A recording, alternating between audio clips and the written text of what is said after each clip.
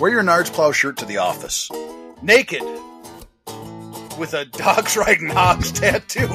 Well, why don't you go fuck yourself? But it was like, smart though. You know what I mean? Sucky, quack, quack. Just really blend those nuts, right? 5 or 6 fucking Reggie Roby punts right up fucking Dustin's asshole. They go for that Nards first battering ram. 5-second Nards holes, the Nard squeeze. I've been disappointed before, but not quite like this. It's not him. It's the car. It's the door. Like, what are you gonna do? He's working with the fucking door. He's misplaced his ass kicking. Fuck you, Jeff Hardy. What do you call that? Meth. His ass lands on Abyss's crank. He's on drugs. I thought it was the fucking starting running back for the Green Bay Packers. Pounds! It's an actual goddamn Nards plow. I am. Can't tell me you don't like a little pounce and bang. Show me some rump. I wanted to see some butt, man. He can't use a guitar, so he uses a cello. Couldn't make it happen, huh? Triton. One guy's just fucking rocking a hardcore chub. And he delivers the jackknife on the cello. We're watching pornography. In association with the Shining Wizards Network, Gorilla Brain Wrestling Podcast presents Year of Duke and Rogue. I'm your host, Duke Baggs. It's Kevin. And today we are going to be covering TNA Against All Odds 2005. Let me ask you here. So we're about 4 shows in. Yeah. What do you think of the 6 sides? I'm a fan. Do you still like it? I still like it. Yeah, that part of it has not worn thin on me whatsoever. I still enjoy the 6 sides. Now, I will say it doesn't necessarily add a ton to the wrestling action. It just gives you a different presentation, which I kind of like. Right. I do often like when I'm watching it, when a guy Irish whips a guy, I was like, in my head, I'm like, oh, he's going to whip him right into the buckle. And then he ends up hitting the ropes. I'm like, oh, shit, hit the ropes. Watch out, he's coming back. But like every time an Irish whip happens, for whatever reason, I'm convinced he's going to go into the turnbuckle. And you don't know for sure where he's going.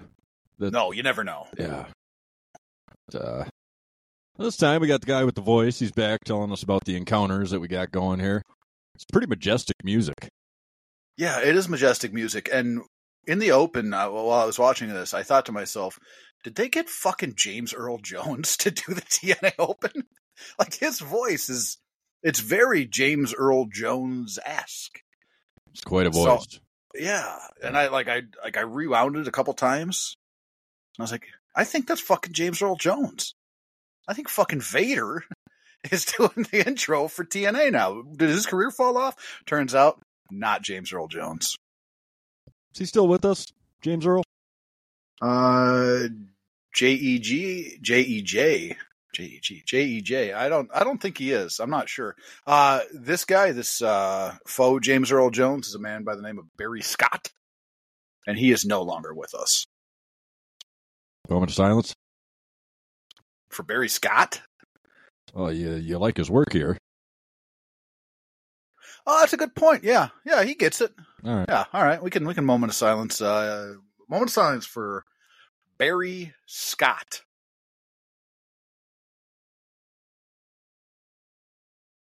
Turns out James Earl Jones is still with us, so. Oh, he is. Well, it's a good thing we went Barry Squat. Yeah, it was a little early for a moment of silence, but he does a pretty good job telling us about we got a few kind of main event matches on this one. AJ Styles is taking on Christopher Daniels in an Iron Man match for the X Division title. Also, Big Sexy's taking on Double J. We got Abyss and Jeff Hardy in a Full Metal Mayhem match. Any intrigue there? None. No. Well, we get sent to the back right away, and the Douglas outside of the Champ's dressing room. So apparently, there's dignitaries from around the world, including Larry Legend, in there. I love Larry Legend, but we got to talk about him here. Did you take a moment to look at, again, I love Larry Legend, right? I love him. Did you take a moment to look at, did you look at his shirt? What was the shirt like? You didn't kind of maybe pause it and take a good look at the shirt that he was wearing, old Larry Legend? He's got this fucking shirt that he's wearing. It's a button-up. And it's got dogs riding motorcycles. He's got a fucking dogs riding hogs shirt on. You're on pay-per-view, Larry Legend.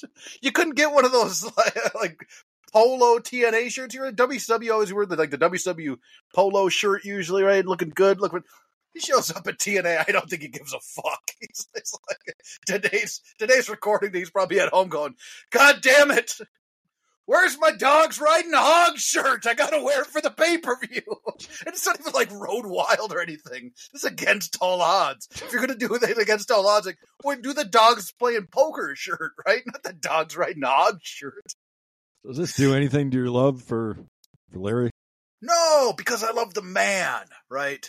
His apparel doesn't matter to me. I love the man. He could have been out there. He could have been naked with a dogs riding hogs tattoo. I'd still love the man. Yes, I would have loved him the same. I might have critiqued him a little bit more harshly, but yeah, I just couldn't believe the dogs riding. You got any of those dogs riding hog shirts? No. You ever had one? Don't believe so. Have you ever had any apparel that had a dog print on it? I don't think so. Never owned a dog myself. Well, I know you haven't, but I think that I'd probably find you a dogs riding hog shirt. I think it might be a good look for you. You show up at your next music gig, dogs riding hogs. People will know, like, they're in for a night, right? This guy really plays the skins. Look at him with dogs riding hogs. You change your name for the night too. Instead of Duke Bags, you could be Harley Bags. Harley Bags. Harley Bags on the skins, wearing his dogs riding hog shirt. I might have just changed your life. I don't know. Did I? I'll be waiting for that gift in the mail. I mean, I'll wear it. See how it goes. That is great. I am very happy for that. I'm waiting to see the Harley Bags Facebook to pop up with you wearing your dogs riding hogs. So the shirt just kind of throws the vibe off for you. For me, yes. We're at a pay-per-view. This is professional, right? Yeah. He's not. I expect him to wear like a TNA shirt, right? Dougler's wearing a TNA shirt, right? He is. Larry Legend not. So he gets sent over to Scott Hudson. He's outside of Big Sex's locker room. Tells us there's no whooping it up in there. Don't know what he's getting at there. Tells us Nash will be featured in The Longest Yard. Yeah, I was a little thrown off by this. Yeah. They show Scott, right? Scott's talking about there's usually a party, or he says something about it. And that's where I got confused right away, because he's talking about a party. And it's absolutely silent, right? So he's alluding to Kevin usually brings the party. Big Sex usually brings the party, right? Normally behind this door, there's a fucking orgy going on. And they're playing a bunch of loud rap music, but not today, right? Today's serious business. And then he starts making references to people that have come and gone. Like he said that, there was a water boy. And there was, what does he say? There's what was the other thing? A former head of state. Like, so he's not saying their names, but he's making references to the characters that they played in the movies, which I thought was just shit. I don't even think we get to see Big Sex here. No. We just get Hudson talking some nonsense outside his dressing room. Real intriguing stuff. Well, this son of a bitch took place February 13th, 2005, live from the Impact Zone. So in a pre-show, we had a couple of tag matches. The first one, Phi Delta Slam defeated Lex Lovett and Buck Quackerman. And the Harris Boys were victorious over Mikey Batts and Jarrell Clark. Sound like pre-show matches. Yeah. We're starting this one out. Elix Skipper taking on Petey Williams. Right away. Skipper's a former Team Canada member. He is. You would think these guys would be allies. You would think that they'd at least try and bring him in. Right. Because we know that Skipper's not he's not actually a Canada guy, right? I don't know if we ever got to the bottom of why he was in Team Canada. I'm not sure, but he's a New York guy, I think. New York, or he's like from Atlanta by way of Brooklyn, something like that. But you're right. He was a McDonald's manager, right? Elix? Yep. Yes, he was. Yeah. Boy. Like the most kick-ass McDonald's manager of all time. Well, Petey lost the X Division title at our last show to AJ Styles in the Ultimate X match. Our next show is going to be Destination X, where there's going to be 4 guys in a match. So it's likely going to be one of these guys. Well, yeah. Is. I mean, we'll find out later, I guess. Right. Did you, they're calling Elix the total package. Did you pick up on that? Is Mike TNA saying that? Yeah. Yeah. There's already a total, the total package already had, that was already a thing. It happened. Right. Unless you think Lex is maybe making indie dates at this point, going by Luscious Lex. You think he ever brought back the Narcissus? I don't think so. No. I just thought it was weird. Why, of all the things, he was primetime, right? Primetime. Why are you calling him total package? Maybe he was just referring to his skill set. Oh, you talking about his Jennies? Oh, yeah. Oh, yeah? Son of a bitch. Oh, Petey doesn't know what's in store for him then. So they talk about Elix being a former cruiserweight champion that was given to him by Lance Storm when he was in Team Canada for helping him win the U.S. title, which he turned into the Canadian title, but that's enough of revisiting WCW for now. Say, man, I thought we moved past it. All right, so Skipper, he's got the experience advantage for probably the first time in his life here, because Petey's only 22. He gets knocked to the outside, and Petey does a slingshot Hurricane Rana over the top to the outside. Looked really good. That's right out the gate. Gets Skipper back inside and sets him up, and that Tree of Woe stands on his package, does the O Canada. This guy might have my 2 favorite moves of the year. Petey Canadian Williams? Destroyer and the O Canada standing on the junk. Okay, I mean, I'll give you the O Canada. I'll give you that one. But the Canadian Destroyer fucking sucks. You shove that move up your ass. Well, I'll see about that, dude. We got a lot of action in this one. The Lodi's out there doing the distraction business like usual. I like that. Okay, so Petey might have my 3 favorite moves. Oh, here we go again. He does that combination suplex where he suplexes the guy and then he moves him around and gets him with the belly to back. Okay, yeah. It's good. Yeah, he's good. Pete the credit he deserves here, man. Well, why don't you go fuck yourself? I think I give him plenty of credit. All right? He does one thing that I absolutely hate, and that really drops it down. That cuts the credit in half. Well, Elix, he finally makes a comeback. It's a nice guillotine leg drop. Tries to go for a version of that Hurricane Rana bit that he did on top of the cage a couple shows ago. Yeah, he does it was kind of a good idea. It's a good idea to, in a certain sense, recreate that moment without the cage. You know, just to make sure that it stays in people's minds. Hey, I'm the guy that fucking catwalked the top of the cage and Rana the guy. Right. So, in my mind, it's smart to, do a little bit of a recreation of that, even though it's not, as high risk at that point. It still reminds people, holy shit, this is the guy that did that. It didn't go well, but he tried it. Well, Elix misses a drop kick then, and Petey goes for the Destroyer. Gets reversed into Primetime's move. His new finishing move, the sudden death. And Elix gets the win. This was an okay match. I think this match load was a little bit too active, and he's been that way. every time we've seen him. So I kind of come to expect it. So I wasn't like super pulled out of it at that point. I really loved that when like these two guys are superior athletes, right? And they go for that dual bridge spot, when one guy's pinning the other guy and they both kind of bridge up. Oh, yeah. And they can't get it. I was like, you guys are both, what the fuck are you doing? Like, they really want to do it. If we tried hard enough, me and fucking J-Bo could do that move. Right? And these guys are superior athletes. Me and J-Bo are not superior athletes. So just the fact that they couldn't get that done, that kind of made me chuckle. I love the counter into Elix's new finisher, the sudden death. I just don't like the new finisher, the sudden death. So all in all, easy enough match to watch. Quick opener, that's kind of that WCW formula. Get the cruisers out there, get the crowd pumped up, get them going. So yeah, it was all right. Next up, this ought to be a treat. We got BG James and Jeff Hammond taking on the team of Michael Shane and Kazarian. So who the fuck is this guy?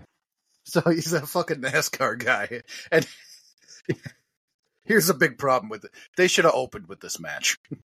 Right? Because you just had Elix and Petey go out there. They're two of your higher work rate wrestlers. And now you're going to trot Jeff Hammond out there. Like if they should have buried this somewhere else on the card, or they should have opened with it. That was rough. We get to what amounts to a 3 Live Crew music video. So Jeff Hammond actually picked up a victory in his debut last week on Impact. He's going to show us his form of a pit stop. That's his finisher. Like a SAG's pit stop. Is that what we're doing? It's not. It sucks. And like when you look at those guys, you look at 3OK, right? You got the Road Dogg, you got the K Quick, you got the Conan, and you got Jeff Hammond. This is definitely one of these does not belong here type situations. Right. Jeff Hammond looked like he should be in the West Texas Rednecks, right? Right. Oh. The Road Dogg, he makes an allusion to that bit when he gets on the mic. And Conan, I mean, he gets out there and wants to know where his dogs are at. BG welcomes us to the fast lane, says they're going to run the boys into a wall. So it's like an interpromotional thing they're trying to do here, I think. Right? Gotcha. Yeah, right. yeah, makes sense. Like, hey, NASCAR guy here, come check it out. Right. And then he's going to do a race next week. Check that out too. Yeah. Also go to the race. Go to the wrestling matches and go to the race. Right. Yeah. Good time all around. Yeah, that makes sense. He says he's going to run him into the wall, and I know I'm not very well versed in the world of NASCAR, even a little bit. But it's got to be like you can't just run a guy into the wall, right? Do you get like a soccer card for one of those? Do you get like a red card? Do you get a personal foul? Is it flagrant foul? Like, do you get an unsportsmanlike conduct? Do you think there's any type of issue for if you run a guy into the wall? Or you just think it's all's fair on the track? I'm not sure. Yeah, my racing knowledge pretty much starts and ends with Mario Kart. So that's kind of where I'm at. I'm pretty sure you can, Dale Earnhardt, he passed away when he got ran into the wall. Yeah, but what happened to the other guy? Well, he probably finished the race. Did he also get eliminated? I'm not sure. Neither am I. Nobody ever talks about the other guy. No, Everybody just talks about Dale Earnhardt. All right, well, back to the matter at hand here. I mean, Hammond, he gets in there first. Gets a wrist lock on. He tags in BG. Really working on that arm. Smart.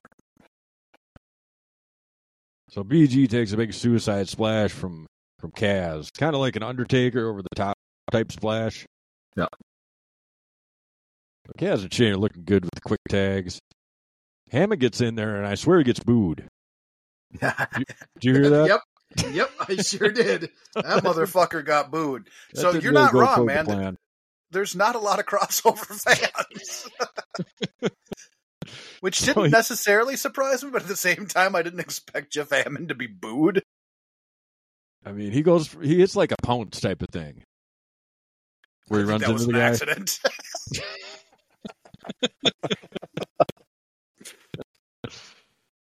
Yeah, there's not much to this match, man. I mean, Michael Jane, he accidentally super kicks his partner, and then Hammond delivers an elbow drop. That's what he calls the pit stop. Oh, wait, no, you're really underselling this elbow drop. All right, well, give it to me, man. It's not just an elbow drop. He runs around. He runs around his opponent like a fucking toddler. And then jumps up and delivers the elbow drop. That's the pit stop. But it's not the pit stop until he runs around, right? He circles him. Because at NASCAR, you also drive in circles. But him running, he looks like a toddler. He looks like a toddler circling him. And then it's like a kid playing with his dad, like play wrestling with his father. And I'm going to run around. Elbow drop. It's bad, man. It's not good. It's not good. And why wouldn't you? So, and I'm not against the elbow drop finish, right? I'll take a simple finish, right? If it's done right, leg drop, simple finish, right? Looks great, Right. Off the ropes, big leg drop, looks good. Simple finish works for me a lot of the time, but running around your opponent like a child and then jumping up and dropping the elbow, that guy looks like a jack off. Can we moment of silence him, or is he still around? Jeff Hammond? Yeah, I think he's still around. All right, my bad. You know, his team speculates about the attorneys in the back.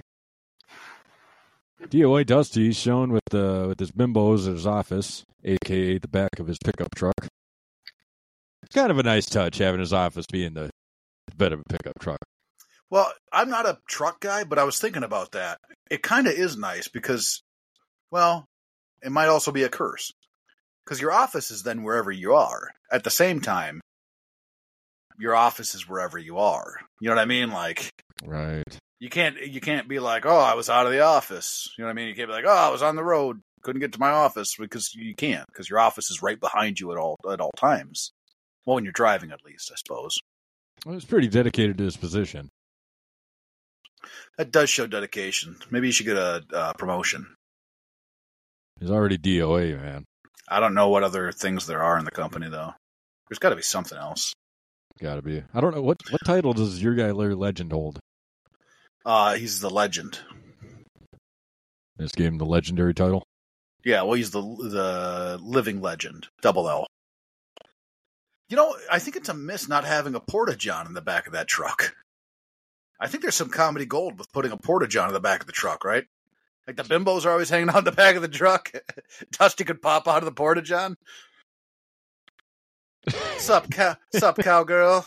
Just finish up some business. I think that they might have had a missed opportunity not having a Porta-John in the back of the pickup truck. Well, the season is young, man. We'll see where they go. Oh, you think they had one? I don't know. We got 8-9 shows left, man. Well, now I'm excited.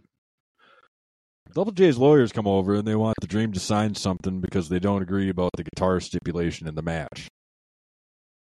They're saying, Double J has never used a guitar. Guy says that if Dream doesn't sign, he'll get him evicted. So that just means he has to get in his truck and drive away. So yes, there was some questionable things in this segment. Right away, I love that the lawyer goes, Jeff Jarrett has never used his guitar. Like right away, I think that's hilarious because, I mean, obviously he's used it multiple times for years at this point. But for this lawyer just be like, he has never used his guitar. And like the conviction he delivered the line with, I thought was fucking great. It was dumb, but it was like smart dumb. You know what I mean? Yeah, you know what I'm saying. And then Dusty starts with this turn of the barrel thing again. He starts talking about the turn of the barrel. I still don't know what turn of the barrel is. And that was the last thing that I wrote down. Evicted from fucking what? He's not the landlord, right? And I'm not a lawyer. I don't know if you can evict people from, like, can you evict somebody from their position? That doesn't seem Double right. J throwing around his power. Gotcha. Right? But if he evicts him, he just gets in his truck and takes his office and leaves. Do you think they take the flat bed of the truck? He can leave, but he can't take the bed of the truck. I don't know how it works, man. I think it's a blind threat. That's what I think. Oh man, that's disappointing. I was hoping there's a lot of this. I wasn't really too invested in this DOA and the bimbos and all that kind of stuff, but I think this was a spot where I kind of went, you know what, I'm kind of in on this now.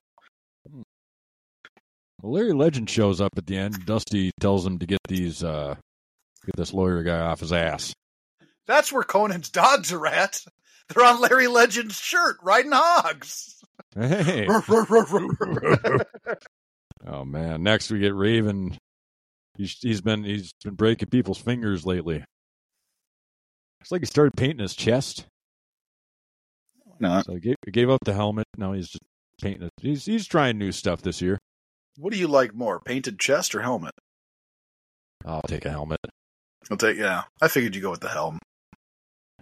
So he's beating the shit out of Youngster, and Dustin Rhodes wasn't having none of that. So he saved the day, and then he says something like "sucky, sucky, quack, quack." No.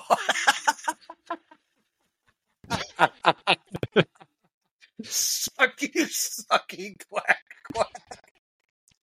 Oh, man, it would have been so much better if he did sucky, sucky, quack, quack. Isn't that what he said?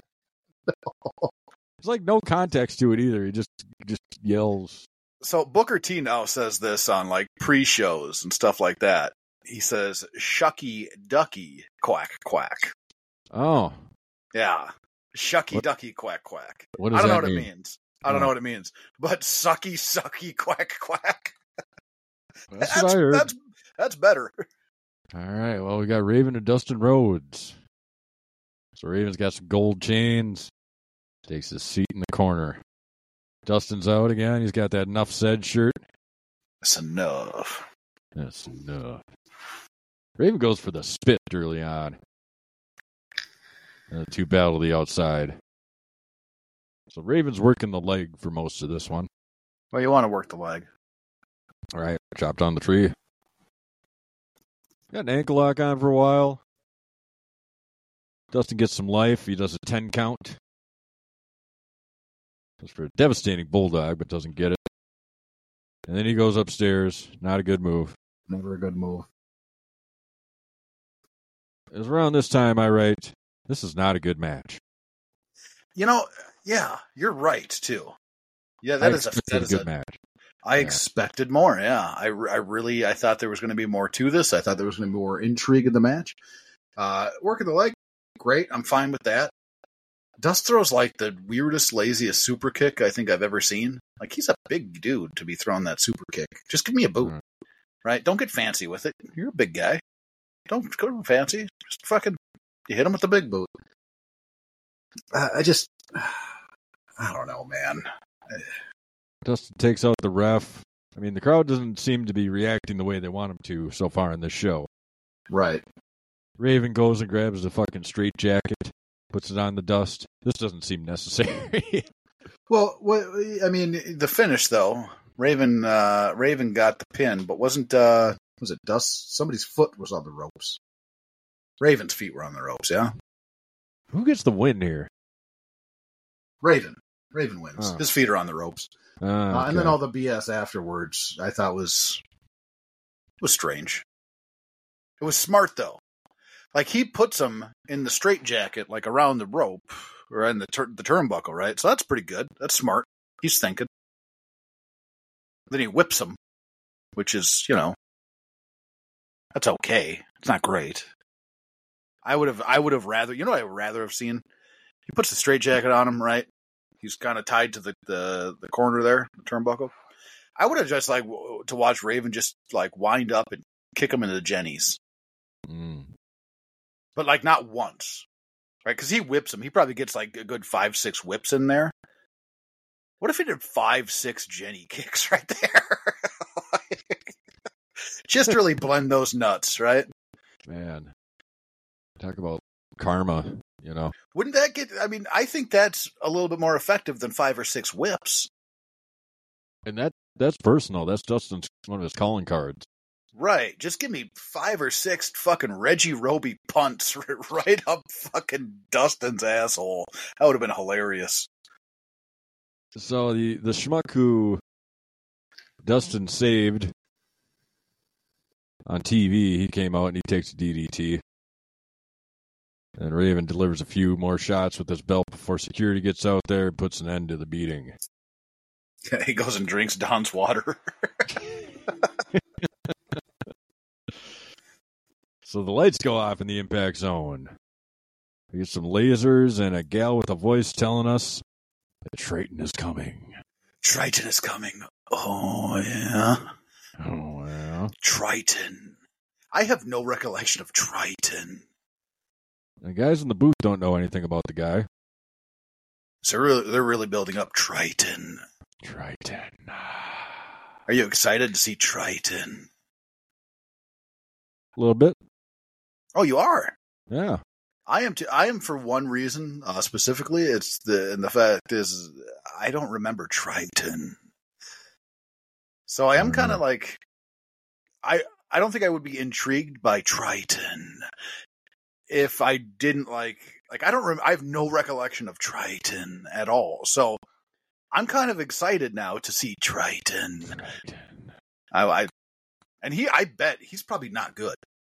Probably not. But I'm excited to see him, right? Do you have that type of excitement about him? Just to see who he is? Right. You would think he'd be a big guy, right? Right. Name like Triton. Triton. That's got to be a big guy. Yeah, sounds like a big guy. Yeah. Next up, we got a tag team title match. America's Most Wanted taking on my guy Kid Cash and Lance Hoyt. These guys got a rivalry that goes back a little ways. They traded the tag team titles, and the America's Most Wanted, they're on their 6th reign here. As the most in the history of the NWA belt. So the Kid, he starts it off, and America's Most Wanted pick him up, and they go for that Nard's first battering ram. I like that move. Yeah. That's pretty good. Well, because, yeah, it's good. Because don't they throw Cash, right? Is that the spot, or am I getting my spots mixed up? They throw Cash, yeah. Yeah, and then Hoyt catches him like a baby. Yeah, and then they throw Hoyt, and right. he goes right through Cash like a little bitch. Yeah, that's a good spot. So Kid Cash, he does a unorthodox submission where he covers up his opponent's mouth and nose, suffocating. Oh my God. Yeah, that's not legal. That's about as dirty as it gets. It's right. Like that, or like squeezing a guy's nards. Yeah, that's smallest. Which one would you rather have? You want to have the nard squeeze, or do you want to have the suffocation? I take a suffocation because you figure it's got to be broken by the 5 count. Well, so does the nards grab, right? I'm saying 5 seconds of suffocation would be more tolerable than 5 seconds of nards grab. Yeah. You think after a few seconds, like, you get the pain out of the way, or you think it's just going to be continual with the nards grab? It's a good question. In my mind, like a nards grab hold, it's like an ice cream headache, right? Like a brain freeze. That's what a nards hold is, right? So like they get it and you're like, oh God, this sucks. I hate everything about my life. I want to die. And then they release it, and then it feels so good. You just, I don't think that's maybe you should try that with your lady when you're getting tender. Just be like, hey, you want to put me in one of those 5-second nards holds, the nard squeeze? You want to hit with that NS move? See how it goes? Yeah. I think she's going to be very disappointed. But what do you care? You finished. All right, well, back to the match here. The big fella, Hoyt. He does a choke slam into a P-bomb pin combo. Gets the 2. And then Storm and Cash, they get in there. They collide in the middle of the ring. Both guys are down. Wildcat gets in there. It takes several clotheslines to get the big fella down. And, I mean, Kid Cash hits Hurricane Rana, and then we got a melee. This tends to happen in kind of every tag match where Yeah. melee ensues. Yeah. But we do get the Eye of the Storm. James Storm's move, which is good. Hoyt goes up to the top of Storm and does a side slam. That's not bad. Yeah. Top rope side slam. You don't see that a lot, but I think I'm kind of behind it. We get a America's Most Wanted tandem Hurricane Rana and then a big elbow drop. Kid Cash breaks it up, delivers a cold cock with a belt. It's not enough to put him away. And then the handcuffs come into play. Then the Kid gets cuffed in the corner. Meanwhile, America's Most Wanted connect with the death sentence to put the big fellow away and retain the title. Yeah. Yeah, a decent enough match for what it was, I guess. Better than the last match for sure. I just didn't. The one spot that I think enjoyed the most was the Rana to elbow drop combo. So it's almost like a new version of the Power and Glory finish, right? Oh yeah, I remember that. Yeah, so that part of it, I was kind of like, yeah, that's not bad. That's not bad. I don't like Kid Cash at all, though. So better than last match, though. I'll take this one. Better than the match with the NASCAR guy? Yeah, that one's going to be hard to beat as far as like on the level of bad. That was definitely less good. Right. All right, we're sent back to the juggler. And there's a limo pulling up. Team of security guys are blocking the juggler from finding out who's in there. Didn't we just do this? Yeah. It's so damn funny too, because Douglas says, "I'm not leaving till I find out who's in there." Right? I'm not leaving till I find out who's in there. And then he walks away. It's all in like one sequence. He's basically got one foot out of the door when he finishes his sentence. I'm not leaving till I find out who's in there. And he walks away. Fucking franchiser. Walking away is leaving. That's what leaving is. You've walked away. You don't know who's in there. He's a multiple-time world champion here. If he really wanted to see who was in there, he could take out a couple of those security guys. Yeah, we've said that before. Send Scott Hudson out there. His little bitch ass ain't getting through security. So what do you think of the French at this stage in his life here? I've been disappointed before, but not quite like this. I like French, man. I fucking like. I know. I can't. He's a French, right? It's a fucking some French toast. Like, I love the French, right? He's the franchiser. The Dougler. He's the Dean. He's the Dougler. He's all of those things. Was I wrong? Right? Is he not as... I always thought he was very good. I mean, they've just been giving him, like, doors and mysterious limousines to work with, though. So you're saying it's a casting problem? I think so. Yeah, I think you're right. You're right. It's not him. It's the car. It's the door. Like, what are you going to do? He's working with the fucking door. Right. Yeah. It's definitely Hudson not him. In front of a door, you expect it, right? Right. Yeah, throw Hudson in front of a door.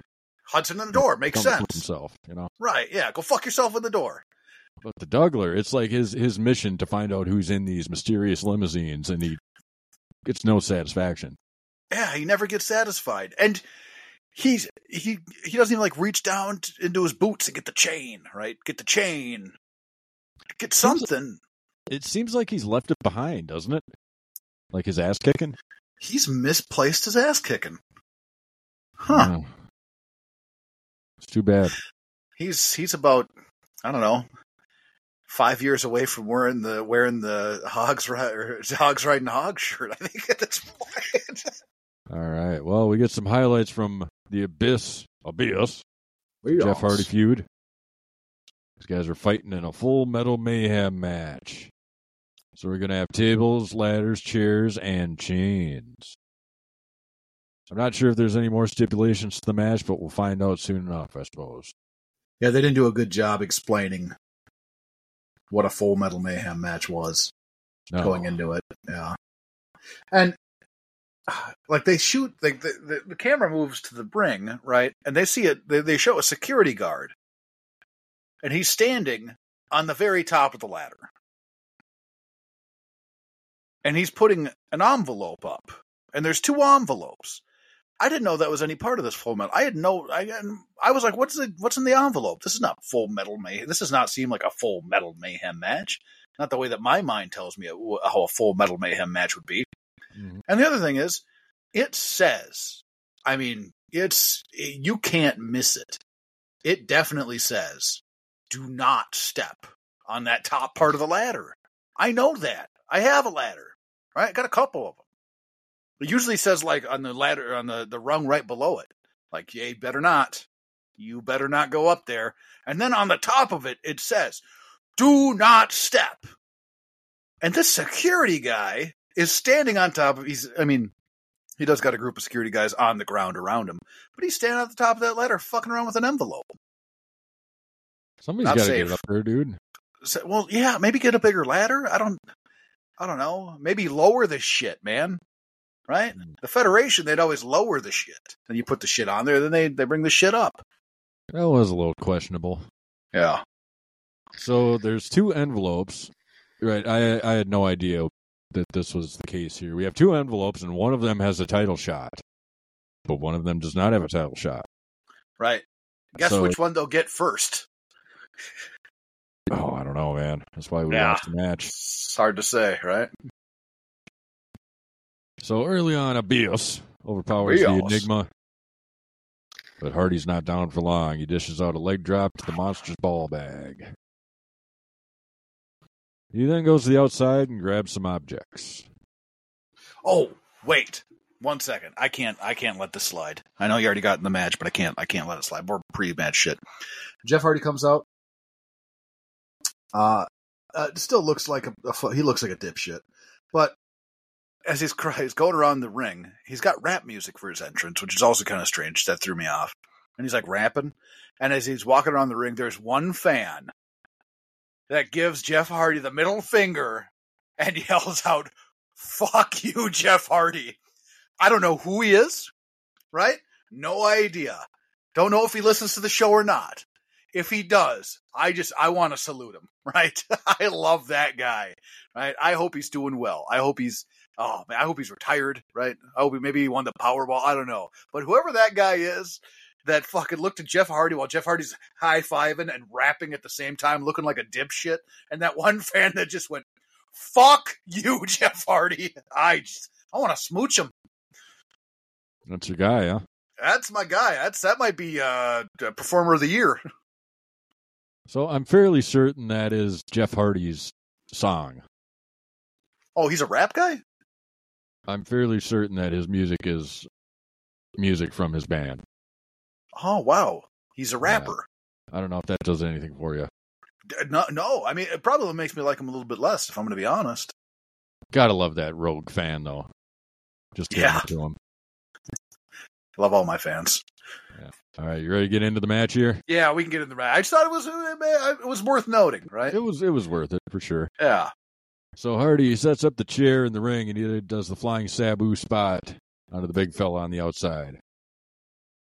Goes for another one, and he eats the chair.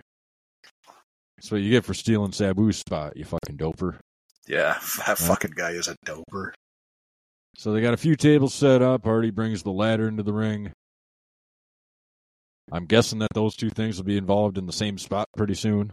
Yeah, probably. Abyss, he really likes his tables. He's a table man now. It kind of reminds me of, like the Hulkster's, like, hunger for ass.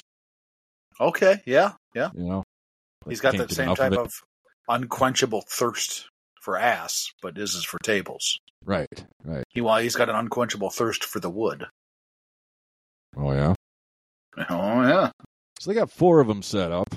He signals for a big P-bomb to the outside in the area where several of those tables are, but Hardy gets out of it with a real sloppy reversal. We now have multiple ladders in the ring as well. Stacks of tables on both sides. Just plunder everywhere. Yeah, a lot of plunder, yeah. So, you're not a big plunder guy. Not really. This is like excess plunder. Are you engaged at all here? In this match? Yeah. Not at all. No. I couldn't give a shit less. I like Abyss a lot. I don't like Jeff Hardy at all. Just any. He's just not. He's not, and he's got covered in orange paint like a dipshit. He's not. I don't know, man. Yeah, like I do believe that there was a time in his career that he was like good, right? But I think that it was very fleeting, and he's just a fall off things guy, which is fine, you know. Like you need a fall off things guy on the roster, but it'd be really nice if the fall off things guy was also like super good in the ring. I gotta believe he looked better, you know, a few years earlier. Yeah, but yeah, it's hard to say. Like he's even missing his signature moves. Yeah, like he goes for that. Like look like shit. He like in this match, he goes for that. I think he calls it the whisper in the wind, where he walks up the corner post and does like a twisting fucking senton backwards. Mm-hmm. Well, he went to that move on Abyss, and he overshot Abyss completely. Abyss is a big dude to overshoot, and he just went right over him. And then Abyss had to sell it like a jackass. I don't know. That could have been on Abyss. It could have been. He could have been in the wrong spot. But it doesn't help either one of them. These two guys don't seem to work very well together. Oh, the tug of war too. They go tug of war with the ladder, right? Yeah. You're looking at Abyss. You're looking at Hardy. Who's winning that tug of war? Abyss. Yeah, not the fucking doper. 10 times out of 10. 10 out of 10. But not here. Somehow, fucking, he's probably got that goddamn, what do you call that? Meth, right? He's got the meth strength going through his veins. Powers. Yeah, I don't know. Yeah.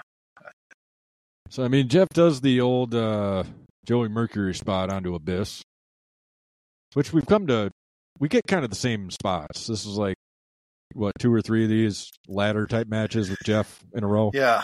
And it looked like he really hurt his ass when he did that, too.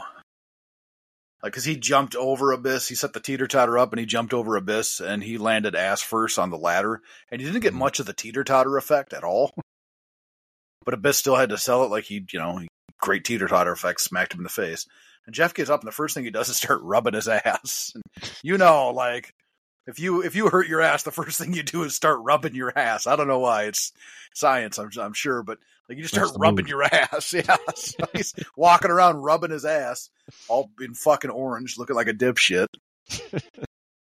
Oh man! So Hardy comes at Abyss, and he takes a back body drop, goes through the first table, and then these two guys are battling up the entryway. Abyss sets up another table. So I counted 8 at this point. It's a pretty good count. We got 8 fucking tables out there. So he sets it up at the top of the ramp. Hardy hits the twist of fate. We're doing a swanton off the top of the set. This is the most dangerous thing that Don West has ever seen. It's not he doesn't even do a swanton though. He does. It's not like a swanton. What he does is there's a railing on the top, and he like grabs the railing. And he just does like a somersault. He pretty much lands on his fucking feet. He pretty much, his ass lands on Abyss's crank, and he lands on his feet. Well, Don West, he says that, it's the most dangerous thing he's ever seen. Jeff Hardy just jumped off the building. You're really using that home shopping selling. Well, yeah, I was going to say, you probably don't see a lot of it at the Home Shopping Network. Right? There's probably not dipshits running around smeared in orange paint all over the place, fucking jumping off shit, right? That doesn't happen at QVC. It only happens in the Impact Zone.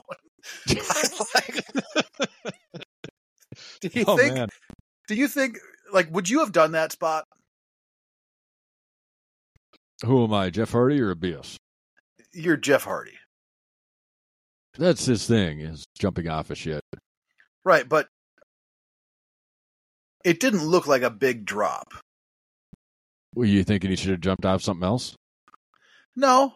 I think he needs to stop jumping off things. Well, you know how it goes. Freak show. A big spot like that. Yeah.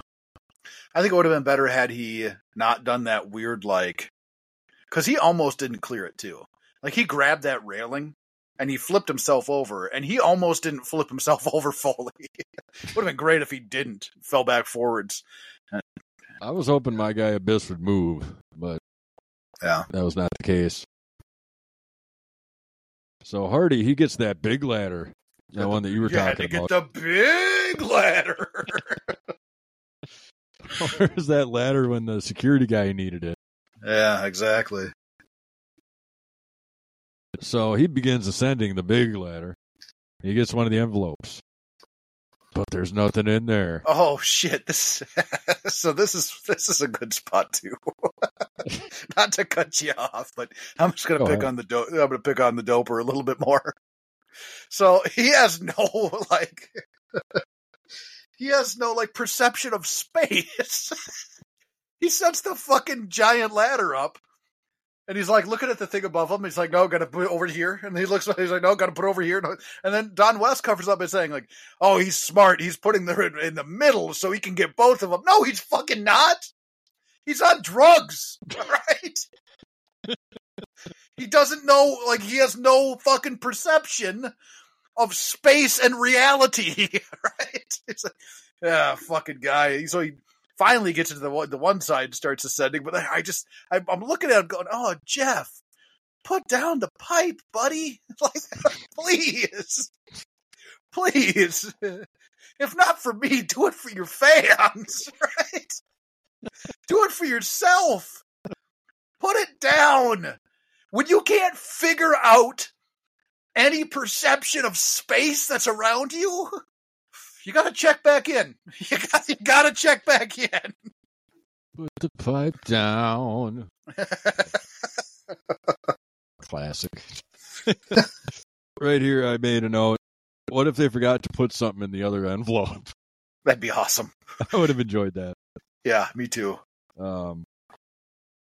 So Hardy's going for the other one, and he gets dragged down by Abyss, who throws him over the top onto that stack of 4 tables on the outside.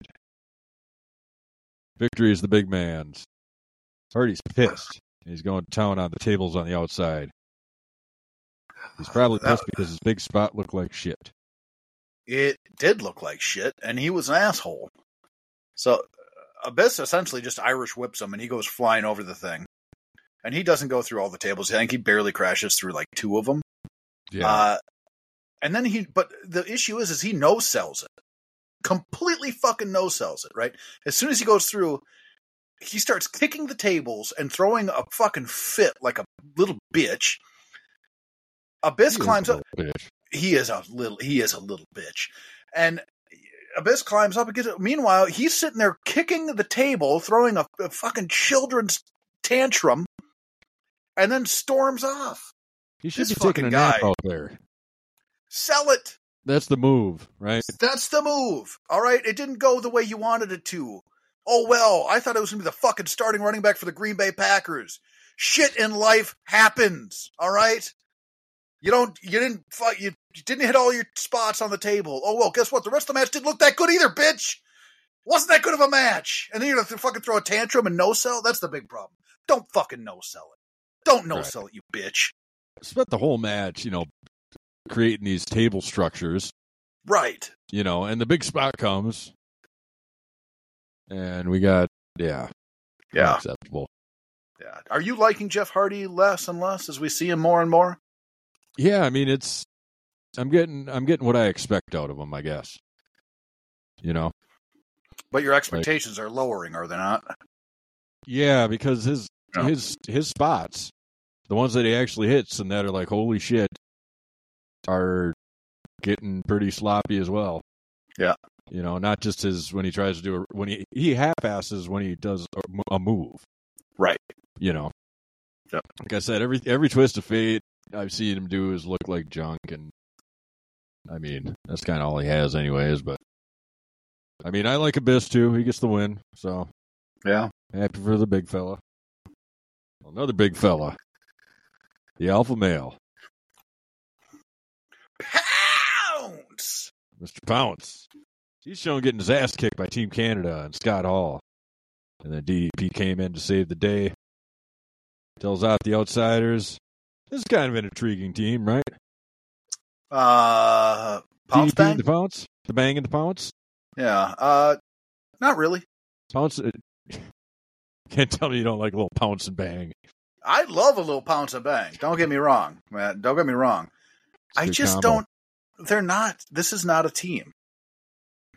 This is not a team. Not a team, huh? No. Nothing like when I see them together, nothing tells me they should be a team. Two completely different styles, right? Which sometimes you can interweave those. That's fine. But completely different styles, completely different like energy, right?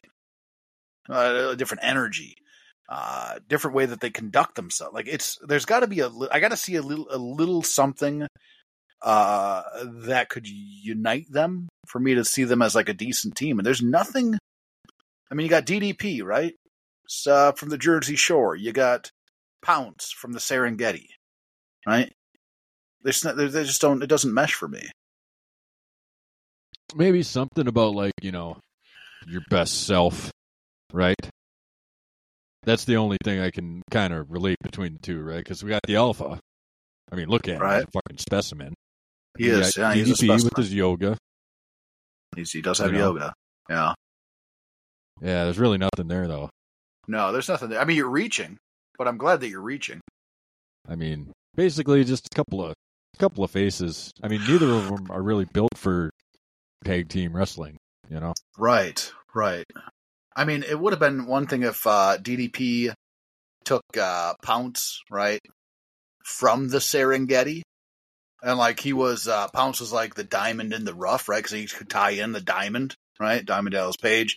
You got the Pounce as the diamond in the rough, right? And he's bringing him up to be, he's like a mentor coach guy, something like that.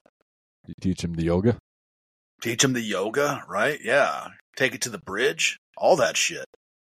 I don't know, man. Maybe put a diamond on his pants instead of like he just got Pounce and weird lettering on his ass, which is fucking funny. Like of all the things you could put on your ass for your tights, right? He's the alpha male, but he puts Pounce on his ass. I would rethink that. That's something I wouldn't have done.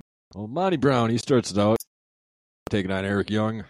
The Alpha shows off his power early, and he goes for a Pounce early, but he doesn't connect. Page gets in there, mixes it up with Bobby Roode. I mean, good teamwork by the new formed team here. Team Canada gets the advantage for a while until DDP lands a headbutt right in the package. We're getting a healthy amount of. There's a fair amount of nards, yeah. Yeah, it has been a variety. We mentioned this our last show too. At least they're mixing it up a little bit, Yeah, I mean, you can do it. You just got to do it, creatively. So the Load, he's out there again. He provides a distraction. Monty Brown's getting beaten down. And then Eric Young throws that big elbow. It's growing on you. It is a top 10 elbow for sure. I figured it'd probably grow on you. It's a good elbow drop. Solid elbow. Page gets in there. He gives the big boot to everybody. Everybody's getting a boot. And then Brown and Page get thrown into each other. But do a do-si-do and connect with some clotheslines. Oh, shit. Unity. These guys are acting like a team, man. Little bit. So we get the combo, Pounce Cutter, and DDP and Monty Brown win. And they do a tag team diamond cutter gesture. Another sign of unity. Yeah. Well, yeah, it really kind of fell apart, and then obviously it's the top rope cutter to EY, which is always good. That's always good. And it's the Pounce he pounces Rude. Right. Yeah, Monty pounces Rude. Yeah, you said combo Pounce cutter, and I was like, what the? That never fucking happened. You pounce somebody into a cutter? If you could pull it off, that'd be something, but yeah, separate guys. Yeah, separate guys. The top rope cutter always looks good. It was fine, man. It was fine. I still don't like him as a team. I think they're better singles, right? You look at DDP's career, always better as a single, right? Never had like a solid like tag team. I know he had the triad there for a while, but always a good single. And you look at the career of Monty Brown, and there's not as much to look at, but he was also just he was a good singles guy. I think you're doing them both a disservice by teaming them. Well, between Jarrett and his goons, Team Canada, there's a lot of bad guys that got to be put in their place. That's true. So we're sent back to Dusty's truck, and the two ladies are hanging out in the bed of the truck when Dagger and the other stooge walks up and asks Dusty if he signed the document yet. And then Trinity almost moons the guys, and the other gal tells her to have some class. Right. Why? I'd like to, I'd like to see that, right? I wanted to see some butt, man. Like, yeah. I'm watching this, and like, I'm sitting back, like, okay, here we go, another pickup truck segment. Nothing's going to happen here. And there's, everything's happening. I was like, oh, wait. Something's going to happen. Right? Business is picking up. I'm going to see some butt. There's an ass, Right. And she does the whole, like, undoes the shorts, and she turns around and she goes for it. And the other bimbo covers it up with the fucking cowboy hat. She doesn't even drop her drawers, and she's covering it up. Right? Let the girl have some fun. Right. Show me some rump. Oh man, we're coming into the home stretch here. We got a X Division title match coming up next. 30-minute Iron Man between AJ Styles and the Fallen Angel, Christopher Daniels. So early on, we get one of them Hurricane Ranas to the outside. That's a pretty common spot too in these kind of matches. Yeah, that's one of the pretty cheap. Ranas are cheap, and that's one of the things that, like, I wanted to ask you because, like, low blows became cheap, right? Ranas at this point are cheap. Head scissors, cheap. Very but cheap. Like, super kicks, cheap. Like, there were a time when sleepers were always kind of cheap, I guess, but not a ton. Like the DDT, right? The DDT is cheap as hell. These used to be finishers. And like the generation of kids watching wrestling now, they just don't get it, man. No. They're watching fucking flip pile drivers as setup moves. You fuckers are selfish. Fuck you.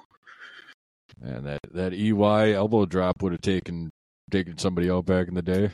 That EY elbow drop, you probably could have beat Bad News Brown with that. He was a tough guy. Right.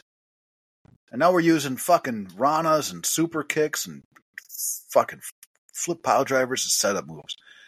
Ah, this shit, man. So Don tells us that these guys couldn't keep their hands off each other on Impact. Oh, yeah? Oh, yeah? Couldn't keep their hands off each other.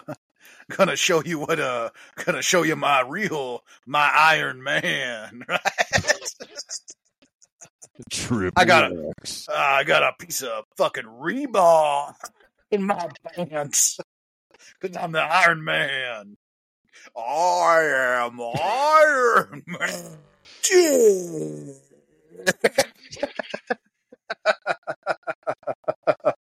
Somebody should have came out to Iron Man. Somebody did, man.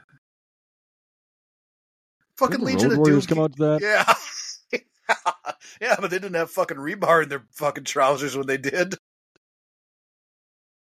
Do you know that? 100%, but I don't think so. I've never seen a Road Warriors match where one guy's just fucking rocking a hardcore chub. Can't say I have either, but not ruling it out. But you'll probably look for it from now on, won't you? I got a text from you at 3:00 in the morning. Hey man, hey. AWA TV. 1986. Fucking animals got an animal. Oh man, so they got that clock there. It's at the beginning and then they take it away. That sucks. And then it comes back. That should always be in the shot. Should always be in the shot, yep. So safe to say there's a lot of action in this one. Yeah, it was good paced at the beginning, just a little bit faster than I thought maybe it should have been. This is a 30-minute Iron Man match. Like, Pace it out a little bit more.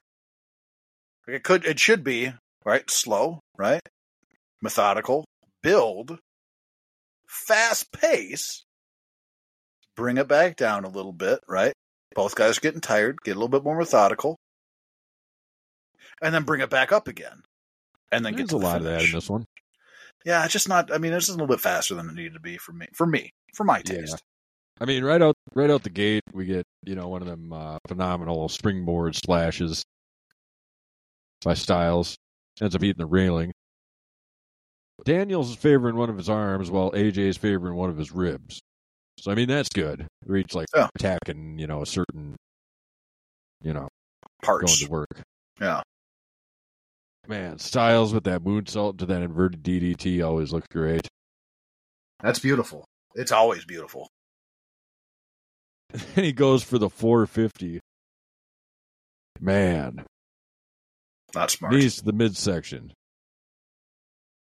And Daniels hits his finisher, picks up the first fall. What do you think of that action? I liked it. I liked it. I liked the knees up into the 450 and then right into the the ancient. I almost would have rather have seen a 450 knees up and then right to the cover. Mm. You know what I mean? Like, I don't think that the 450 is such a huge high impact move. You get your knees up on the 450. That should incapacitate your opponent enough to get the 3. Yeah. So I mean, Daniel's finish it's a pretty good looking finish. So I don't hate seeing it there. I just think that maybe getting that, and it would have been a bigger surprise of a pinfall there too. Instead of like doing that and then the Angel's wings and then getting the 3, I would have much rather seen the knees up, quick pinfall, surprising pinfall situation. I gotcha. Well, we're about halfway through the 30 minutes here, and AJ's title is in jeopardy. Daniels, he locks in that abdominal stretch, continues to pound on them ribs. I mean, if you or I tries a 450 and the other one of us puts the knees up, I'm pretty sure I'm breaking some ribs, right? Yeah. That's one of those spots where you just kind of wonder how they pull it off, But, I mean, Styles, he's making his comeback. It's a go-to-sleep type of backbreaker move, which is pretty cool. Only gets the 2. Follows it up with that phenomenal flying forearm. Has he got the best forearm? Tito Santana. You take Tito? Yeah, I mean, they're different forearms. I think that Tito Santana delivered his flying forearm, that flying jalapeno that Bobby the Brain called it. I think I still probably take Tito's, right? But I think without Tito's, there's probably no phenomenal forearm. What about a Luger forearm with the steel? No, man, that was all he did was run and hold his arm up. He didn't do shit. Lex Luger can't do anything. You think he's still at conventions, like rolling into people with their forearm up and knocking them out? I bet he's still got it in there. Yeah, good. So Daniels does that moonsault inverted DDT. And then he hits a blue thunder driver, but that doesn't put him away. Styles gets the Pele out of nowhere, and both guys are laid out. So eventually Styles gets a pin combo and evens it up at 1 apiece. Yeah. And at this point, he's been busted open. Yeah, it's a nice little roll-up that he gets for the pinfall. He got busted open, I think they said, from the post when he took that post shot on the outside. But that unforgiving post. Yeah. So we got like 5 minutes left. The next fall essentially wins if we get a fall. Daniels locks on what they call the Koji clutch. Yeah. He does that flatliner into the Koji clutch. Looks great, man. Looks great. And so for the most part, I really enjoyed this match. And then this happens. And the flatliner into the Koji clutch, great. He locks it in, cinches it in. AJ's bleeding, right? Buckets, lot of blood. Mm-hmm. And he passes out. And then the timer runs out. He passes out, and then the timer runs out. When he passes out, the match should have been over. That should have been a fall.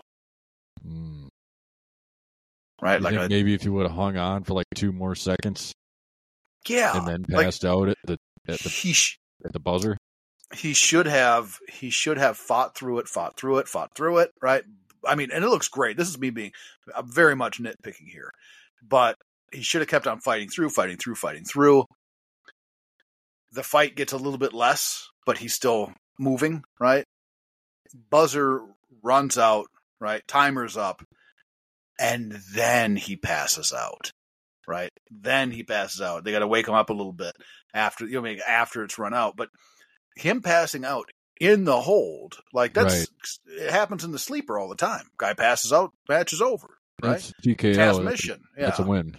That's a pinfall. So that is the part that I absolutely hate. And actually watching this match, that reminded me that I essentially really enjoyed pretty much all of this match. But I remember watching that when it got to as soon as he put him in the Koji clutch, I went, "Oh fuck, that's right. This is the bullshit at the end. I forgot about this shit for almost 20 years, and now I'm pissed." So they tell us we got a tie then at the end of regulation, and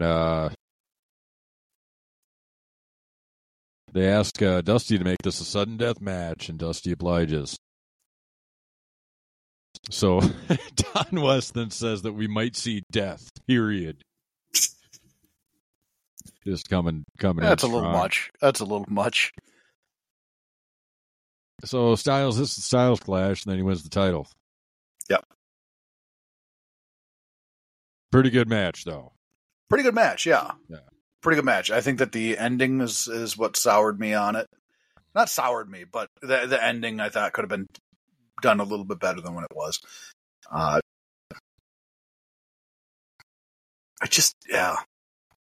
Daniel should have won. I still believe that today. Yeah. Yeah. He should have been the winner. I think he got robbed. Yeah, I think it's an injustice. Well, maybe he'll get another shot next month at that Ultimate X pay-per-view. You suppose? I hope so. Me too. Well, we're sent back to Double J. He's with this guy Dagger, and he's with your guy Larry Legend. Dagger says that he didn't get the job done, so Double J is going to have to take care of it himself by any means necessary. The best part about that exchange was Jeff Jarrett goes, "Did you get it done?" And his lawyer's like, "Nah." And he goes, "Couldn't make it happen, huh?" It made me laugh so hard. He just says it so quickly. "Couldn't make it happen, huh?" I was like, I fucking might take that. I might use that. You should. Get it done? No? Couldn't make it happen, huh? Great. Hilarious. All right, man. We get a package leading up to our main event here tonight between Big Sex, Kevin Nash, and Double J. So these guys were the kings of wrestling, if you'll remember. They were. Rolling around in the caddy, fake plastic hair, sequin suits, the whole business. So there's been trouble lately. Ooh. Nash says he's going home with that gold around his waist, and his wife loves gold. Oh, take it easy, gold member. So to Nash, the title means money, and to Double J, it says life and his passion, and so on. Let me ask you blood this. through his veins. Is Double J supposed to be a face here? There's not really any conclusive evidence either way for either of these guys being a face or a heel, I guess. So, is that what they're trying to do by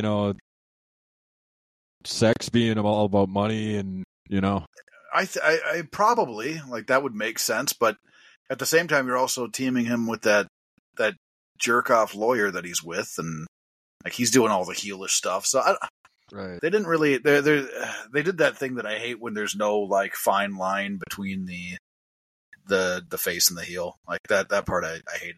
In their package though, like they made this like a big deal package, right? They had a press conference in the video package, everything. But at one spot in the damn package, Big Sex is getting a massage. Oh yeah. And that part didn't really make sense to me in the package. Right? And then Jeff comes in and Big Sex is in a towel. I was like, what if Jeff just wanted a massage? Like, Jeff's like, hey, could you schedule me for a massage too? I'm like, nope. Oh, couldn't make it happen, huh? He leaves with a guitar. Yeah, I didn't make note of the massage portion of the package, but I mean, he's Big Sex, man. That's a lot to massage. It's true. So Dusty made the stipulation that if Double J uses the guitar, he'll lose that title. So let's watch out for that. I gotta keep that in mind. So most of the Impact Zone has got Big Sexy's back. After some cat and mouse early on, the Big Sex takes control with his power moves. And then Double J does the chopping down the tree. Don West is he's got some rebar in his trousers over Big Sex in this one. He keeps on talking like how you can tell. What does he say? He's like, I can tell he's been working out. Why, Don West? Why can you tell Big Sex has been working out? Like I don't get. He looks pretty much the same as he's looked through the majority of his career. Right. But now he can tell. Oh, I can just tell he's been working out. I know. Well, he gets to watch these guys every week, man. Oh, gotcha. So he's got a little bit more intimate knowledge of their routine. And Don also keeps talking about the 14 surgeries that the Big Sex has had on his legs. Hey, that's where I was getting a massage, right? Massaging his legs? Yeah. Massage his third leg. Oh, yeah. Oh, yeah. So these guys, they're battling out into the crowd, into the backstage area. What kind of a match do we have here? That was one of the things that I was like, what the fuck's going on? 'Cause if it was a no DQ match, they should have definitely said this is a no DQ match. But if it was a no DQ match, then who gives a shit if Jeff Jarrett's using a guitar? And they start their crowd work. They go out there. And they go like, they're fucking Don West and Mike TNA are freaking out going, oh, they're leaving the building. They go outside. And fucking Mike TNA is trying to convince us that those are fans that were turned away, but because of their love of TNA, they were just stood there in a line outside the event, knowing they weren't going to get in. They were turned away, but they just love the product so much that just being there, just being outside the building is enough to quench their thirst for the TNA product they have. He's full of shit. Mike TNA is full of shit. We're 2.5 hours into this show, too. Yeah. No, you're not sitting in a fucking line for 2.5 hours after getting turned away from getting into a show. Not happening. Sorry, Mike TNA. You're not doing that? Are you fucking doing that? You're if somebody says, fan, hey, man. You bet your baby balls I am. But I guarantee you, if they say, hey, we're at capacity, nobody else is getting in, I'm not going, okay, can I stand here? And then can, like, I don't know, 40, 50 other people stand out here with me? Would that be all right? No. They say nobody else is getting in. Guess what? I'm leaving. I'm going to try and get back home. Maybe I can watch it on TV. Well, how about this, though, man? If you're out there, you're guaranteed some action in the title match up close and personal. If they tell me that, that's pretty good. I might stay, but here's the other thing. He does this big sell job on how these are fans that weren't allowed in the building. They had to be turned away because they're at capacity. Nash works over Jeff out there and all that kind of stuff. They start going back inside, and guess who follows them in? All the fans that were turned away because they were at capacity are now just kind of strolling into the Impact Zone. Fuck you. Where's heavy D security, man? Yeah. If you're gonna try and get me to believe something, you got to go all the way with it. That security guard should have been stopping at least, half of the people walking back in, right? Right. Because they're already at capacity, right? There's fire codes in place. You can't do that shit. No. No. Bunch of bastards. Well, so you were saying that Don West was he was really really creaming over Big Sex earlier. Yeah. Now it's TNA's chance. He Good. says that the Big Sex has never been so brutal or determined. So it looks like he's going for a jackknife on the floor, and then Double J hits the great equalizer, the Nards plow. Yeah, Nards plow, great move. He's one of the best. Yeah, at that I'll give it to him. He knows when, how. I mean, he does it so well. You'd almost think that he came up with it. Yeah, I mean, yeah, it's good Nards plow. You got to give me your take on what happens next year. Brilliant. Because Double J can't use a guitar. Right. He pulls a cello. This ends up being pretty hilarious. This is fucking great. Well, it sucks that like the neck of the cello broke off pretty quick. Because those are expensive. On a fucking cello, right? Yeah. Gotta take her away here. Well, the neck breaks right away. So he's only got the body of the cello to work with. It's smart. But the other thing I question is, the cello. It's not. I mean, those are usually expensive pieces of equipment too. So that was that's a bit of a miss. The thing that throws me off though is, have we determined whether or not this is a no DQ match? It must be, right, and it's never like mentioned. So he goes, I don't know, man. Don't you think that's brilliant? You can't use a guitar, so he uses a cello. That is pretty brilliant. It's just too bad that they got such a shit cello that it fell apart before he was able to, do anything with it. But he did some damage with the body of the thing. You think maybe it's because he didn't, they've never had, nobody in the history of professional wrestling has had to gimmick a cello before? You think that's what it is? They're like, no, I gimmicked it. It's good. He fucking takes it out. First thing that happens is the goddamn neck falls off. This is the first time I've seen a cello in a wrestling match. Yeah, I mean, I think I saw Braun Strowman with a cello once, but this predates that. Oh, yeah? Yeah. Oh, and the follow-up to that, too. So, and then he uses the case of the cello as a weapon. I got Those are soft cases. Those are padded cases. I know.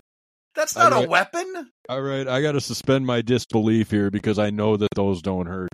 None. Right. He might as well be hitting them with a fucking empty backpack. Oh, man. Well, Jared, he's busted open here. He locks in a figure four. Nash gets to the rope. And Sex makes the comeback with the boot and the side suplex. Does the snake eyes, his combo platter that he likes to do. You said something very important there. He makes it to the rope and gets the rope break. Oh. So you got to break at the ropes. I don't know. Isn't that kind of standard, though? Let me ask you that. What? Rope breaks are... That is one thing that is basically enforced no matter what, if there's an official, right? Not in a no DQ match. I don't know. I'm just thinking like some classics like your Hart and Austin, right? Okay. That was a no DQ match, but the ropes played a big role in that thing. The ropes didn't play a big role in that. Him trying to get to the ropes? He wasn't trying to get to the ropes. He was trying to fight out. He was trying to push up, remember? Because even in that match, he even did it during the match. Like when he was in the move. He fought out enough for Bret Hart to fall forward. And then Bret Hart cinched it back in. He got it back in. Yeah, it was not a rope situation in that match. We're still kind of uncertain about the stipulation of this match, because I looked it up and it's a singles match, is what it says. Okay, well, somebody should have been counted out way long ago.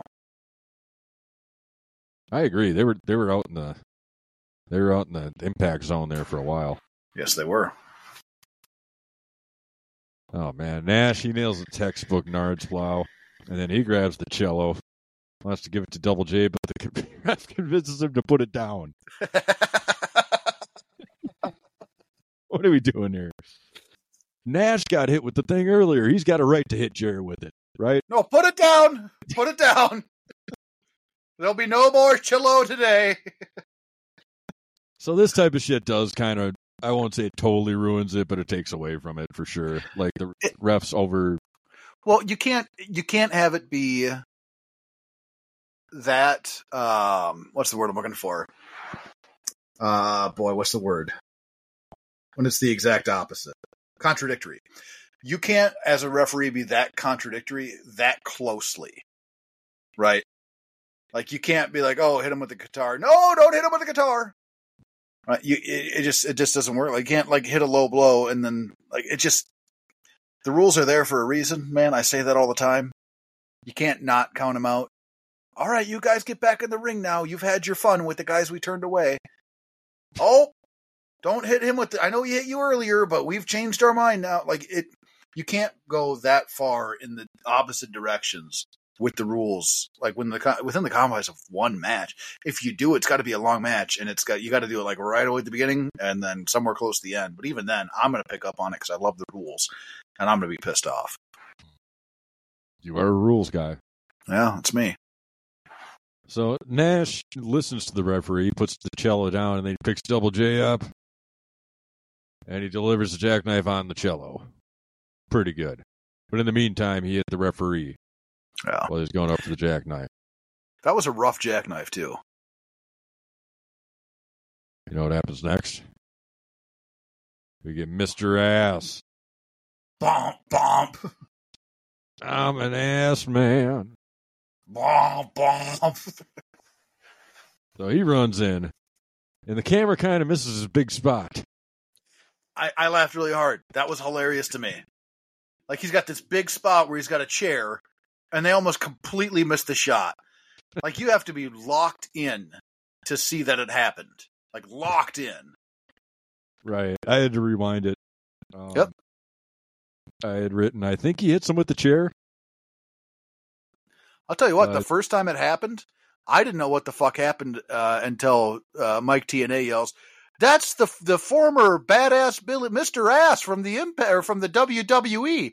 That's the former Mr. Ass from the WWE." And I was like, "What fuck? When the fuck did Ass show up here? Where's Ass?" I had to rewind it.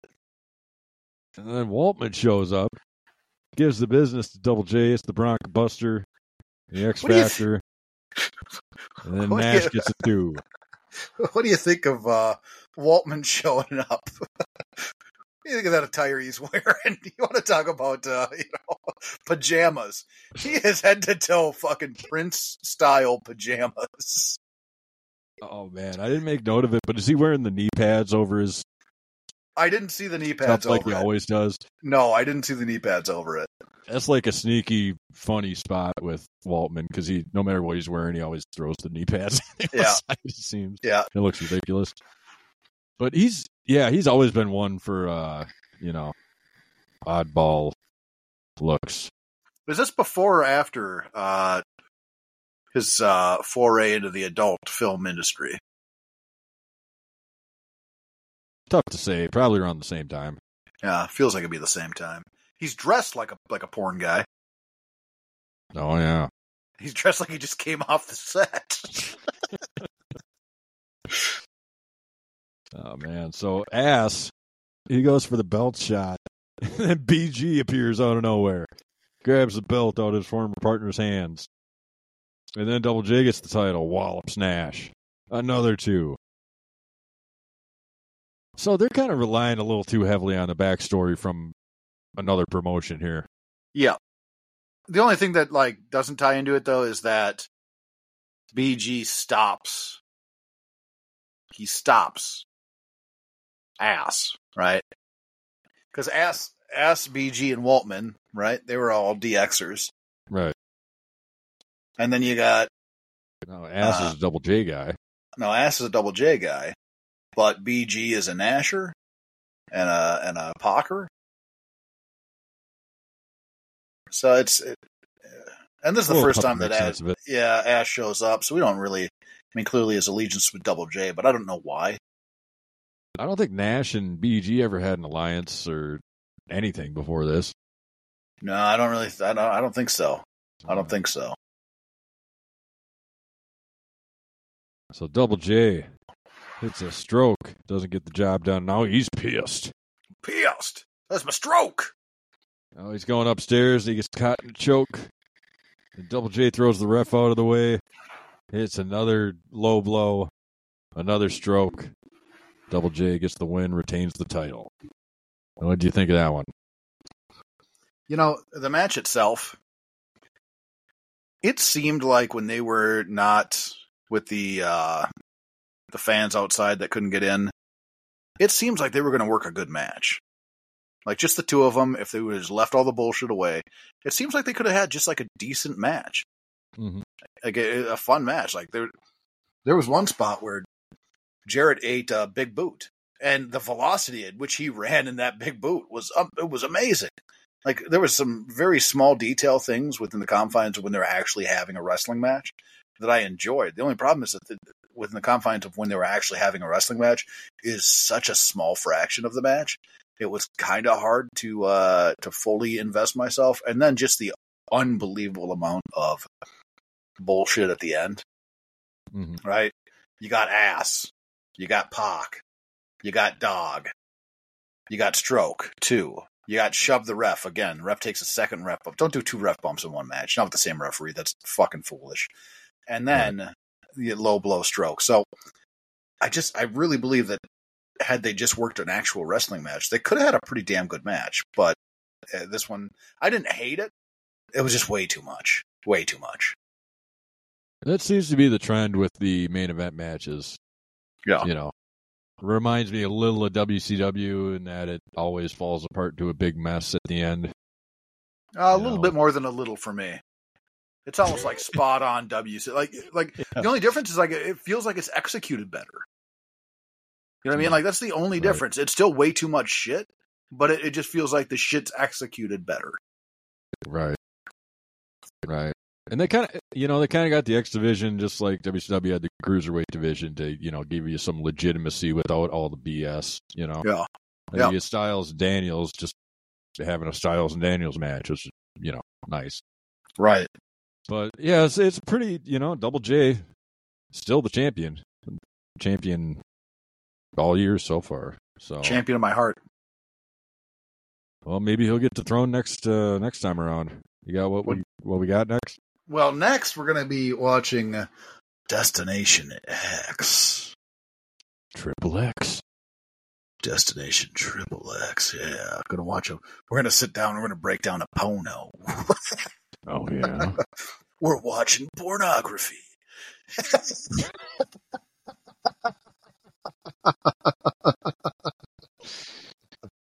Special episode next week. Yeah. It's what it takes. That'd be fucking hilarious. Anyway. Duke, what did you think when the dude said, "Oh, lick my asshole"? Did that bring you in more? Totally botches botches the finish. That's a small package if I've ever seen one. Oh man, I've been there. Botching the finish. Totally botches the finish. We're watching pornography.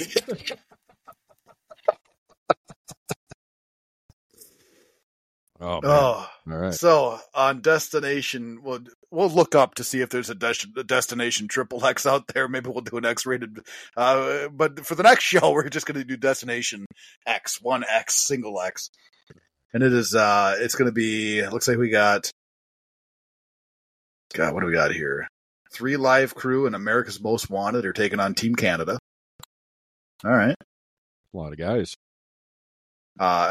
Chase Stevens is taking on Chris Sabin. We got a Texas bull rope match between Dustin Rhodes and Raven. That's a rematch, huh? And then we got a rematch, yeah. Yeah, they better. We have they should. We have a tag team match with the stipulation Tracy becomes the personal director of Authority if the Disciples of Destruction win. Oh, yeah, it's that bit with Dusty getting the bimbos to get a team together. That could be it. Yeah. So it's the Disciples of Destruction, which we know as Ron and Don Harris, and they're taking on Phi Delta Slam, which is Bruno Sassy and Big Tilly.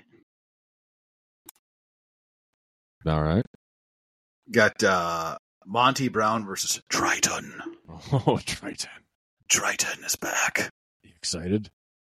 That's the first. Yeah, I kind of am. The only problem is he's facing Monty Brown, so it's a losing situation for him. Right. All this big build up for Triton. Man, and he's going to face a win, though. Jones. Well, I mean, that's usually the good thing to do. Like, you build a guy up, you show him out, and he gets the win, usually. So, smart money's on. Yeah, that'd be a smart big statement win. Yeah, smart money's on Triton. We got the Falls Count Anywhere with Jeff Hardy and Abyss. I already fucking hate it. Another rematch. Come on. Man. Yeah. We got a first blood match between Kevin Nash and the Outlaw. Mr. Ass? Yeah, it's Mr. Ass. He's the Outlaw. First blood match. First blood, yeah. Ultimate X. AJ Styles, Ron Killings, and Elix Skipper, and Christopher Daniels. Pretty good. That ought to be good. Be interesting to see Killings in there. And then we have what they're touting as a ringside revenge match. And that is Jeff Jarrett versus Diamond Dallas Page.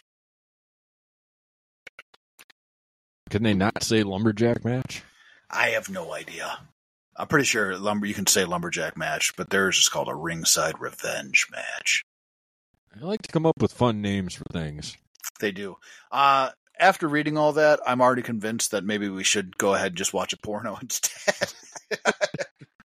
You're saying Big Sex and Mr. Ass ain't doing it for you? I don't know. I mean, I am kind of looking forward to watching it a little bit, but too many stipulation matches already, and I haven't even started watching the event. I just read what we're going to watch. It's too many stipulations. Wasn't that the big gripe of your dying days of WCW?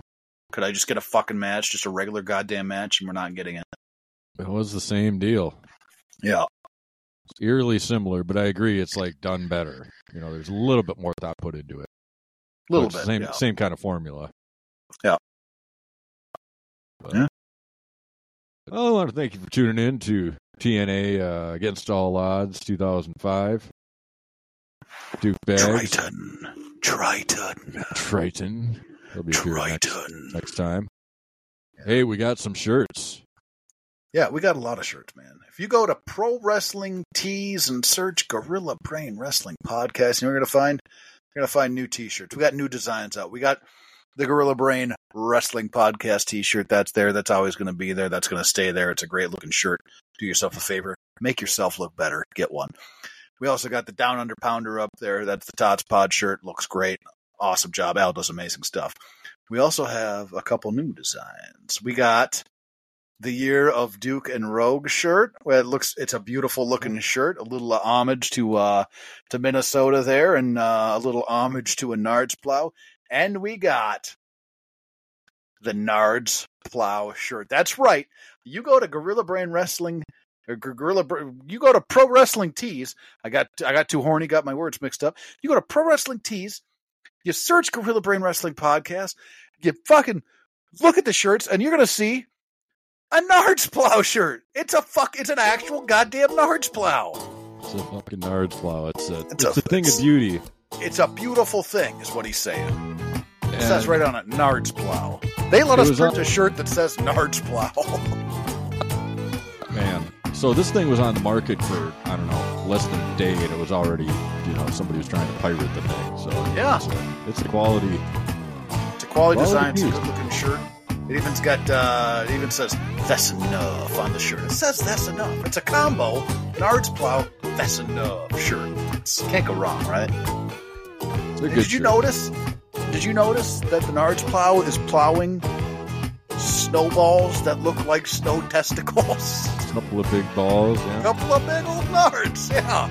That's enough. The Nards plow's coming through. I'm wearing the Duke and Rogue shirt right now, proudly. My Nards plow shirt has not arrived yet, but yeah, great shirt. If you enjoy the show, get a shirt. Get a shirt. Wear it. Wear it to the office. Wear your Nards Plow shirt to the office. And when they say, I don't know if I'm wearing a shirt that says Nards Plow, you just point to the shirt. You point to the part that says Vested Nerve. And then go sit down and get to work. All right, you're at the office. Get to work. Vested Nerve. Vested Nerve. All right, well, that's it for this time. You got anything else there, Mr. Road? No. Slide one in there.